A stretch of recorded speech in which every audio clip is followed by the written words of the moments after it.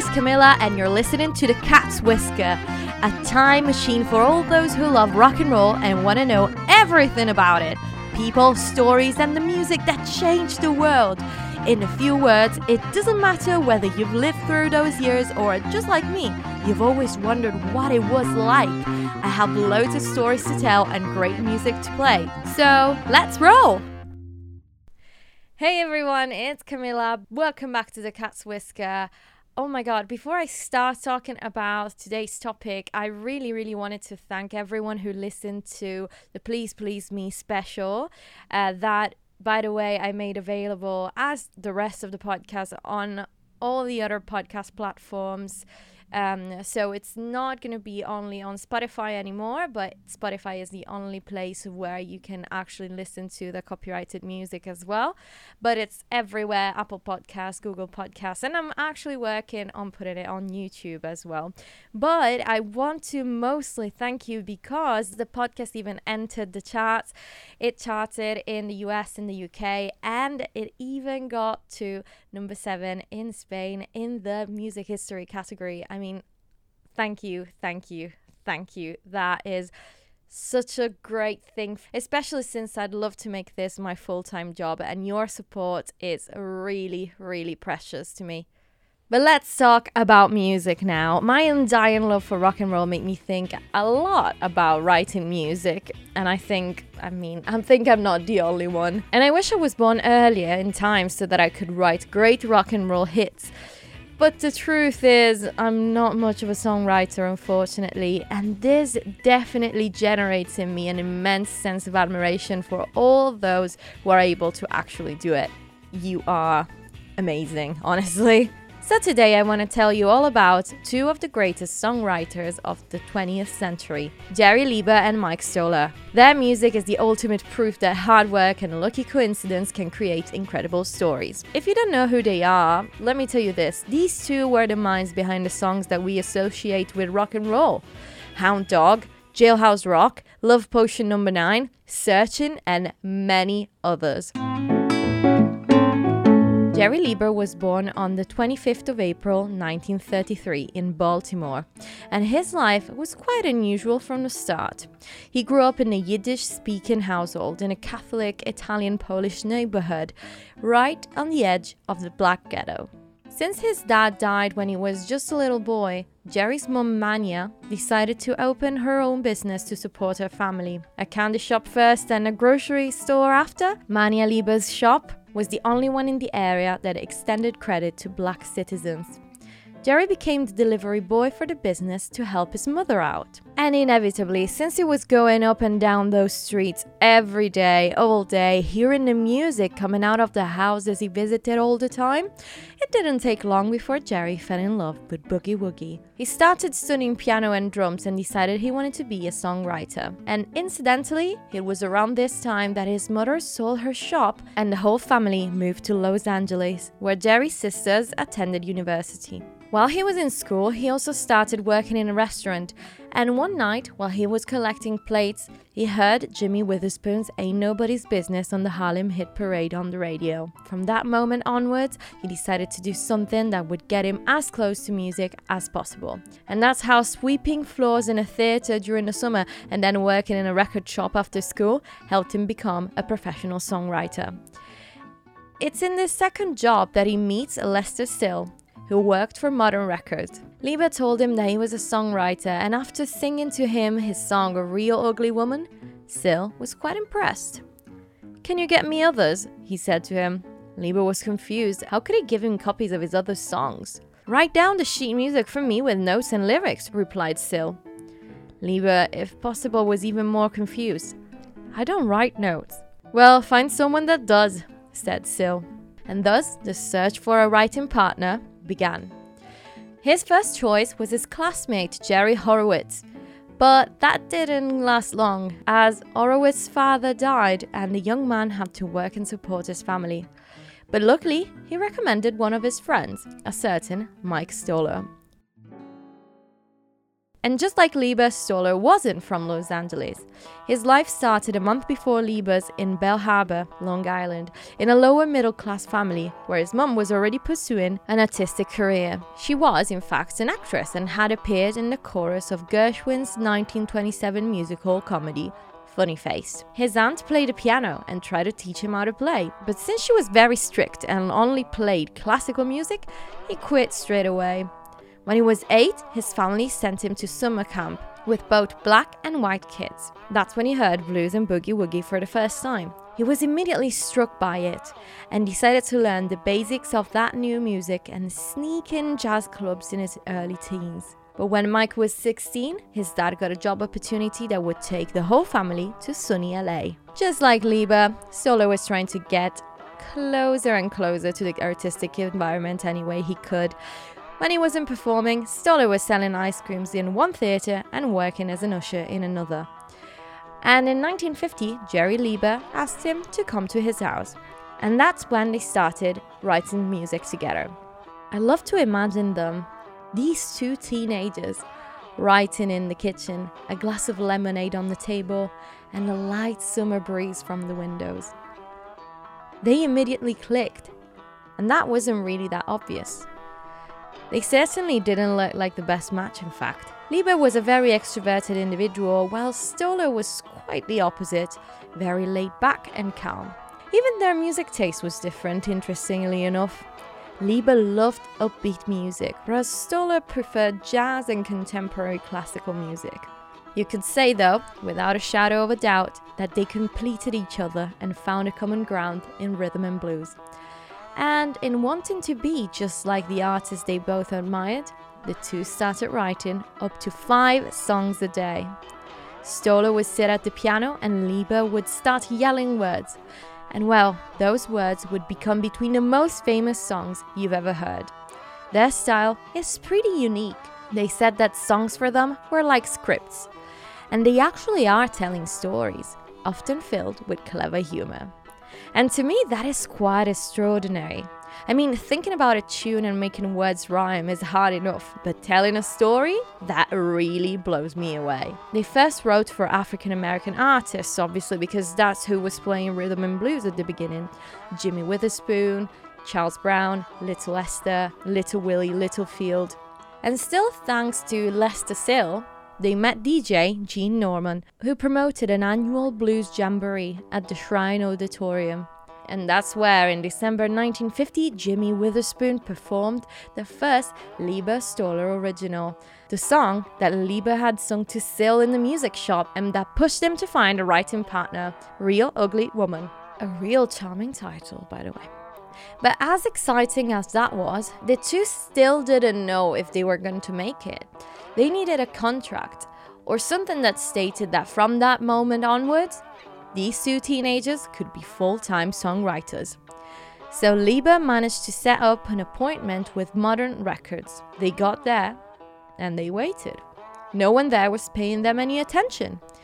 And after 20 minutes, the two decided they had enough and walked out. As soon as they left, Leiber and Stoller stumbled upon a small building with a sign on top. It said, Aladdin Records. They stepped inside, played a few songs, and scored their first songwriting contract. And funnily enough, when Sill heard about what happened, he took them back to Modern Records. The first record to be pressed with their names on will be That's What the Good Book Says, sang by the vocal group The Robins for Modern Records. I guess it was because in those years it wasn't 100% sure how things should work, or just because everyone wanted them, but Leiber and Stoller wrote songs for many different labels at the same time. Like Hard Times, sung by Charles Brown and released by Aladdin, and their next song with Peacock Records. And when I'll tell you what song I'm talking about, you'll be amazed. But here's a little backstory for you. The premises for the recording of that tune were everything but great. The session drummer wasn't good, so since no one knew what to do, the producer literally left his seat to go and play the drums, leaving Leiber and Stoller as unexpected producers. When the song came out, the credits were printed incorrectly. Stoller was spelled wrong, and Leiber's name didn't even appear. And in its place, the record company put the producer/drummers one. Oh, and the $1,200 advance check that the label gave them bounced. I mean, I would be completely and utterly peeved, but that didn't really matter since the song was the amazing Hound Dog, sung by the great Big Mama Thornton, and became their first #1 in the rhythm and blues charts. They wrote it having her in mind. In Leiber's words, "We saw Big Mama and she knocked me cold. She looked like the biggest, baddest, saltiest chick you would ever see. She had scars all over her face." So after they saw her, they thought, okay, we need to find a song. But it needs to be a song that it's okay to air. But that is badass enough for Big Mama Thornton. And that's how Hound Dog was born. After that, Leiber and Stoller were unstoppable.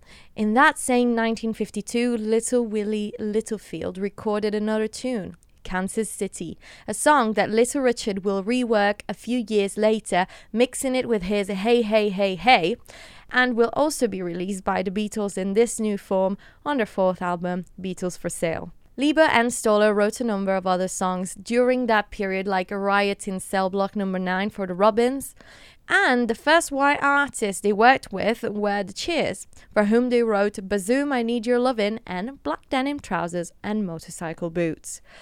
After their misadventures with several labels and producers, the two decided in 1954, when they were only 21, to start Spark Records and Quintet Publishing. The company wouldn't survive long, only 2 years, but would publish 44 singles, all written by Leiber and Stoller. Some of them actually charted, but only locally.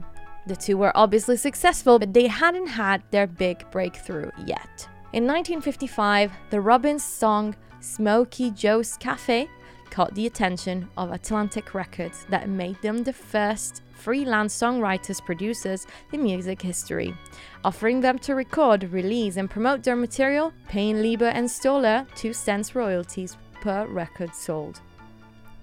This also made the Robins an Atlantic Records group. With a few arrangements in the lineup, the Robins would soon change their name and become none other than the Coasters, one of the most famous groups of that period. Searchin', Yakety Yak, Charlie Brown, Poison Ivy, Along Came Jones and Little Egypt, all Leiber and Stoller classics sung by the Coasters. But the very big breakthrough they had been waiting all their life for happened in 1956, when a kid named Elvis Presley decided to record Big Mama's hit Hound Dog and make it one of the most successful records of all time. And just like the original Hound Dog, even the release of this version comes with an interesting story. When Elvis worked on the song, Mike Stoller was in Europe, where, by the way, he met Edith Piaf, the famous singer of La Vie en Rose. When he traveled back to the US, he decided to board a ship, a luxury transatlantic named Andrea Doria. On its way from Genova to New York, along the coast of Nantucket, the ship collided with another passenger liner. The Andrea Doria famously sank. But luckily, Titanic kind of taught the whole world what not to do when a ship is sinking, and nearly all the passengers got rescued. Mike Stoller was picked up by a lifeboat, and when he finally arrived in New York City, Jerry Leiber was there at the docks waiting for him. As soon as they saw each other, they hugged. And Jerry handed him a suit and said, "Mike, you're alive! Thanks heaven you're alive! Elvis did Hound Dog and it's #1! His friend, who had just survived a boat collision, looked at him and said, "That's groovy."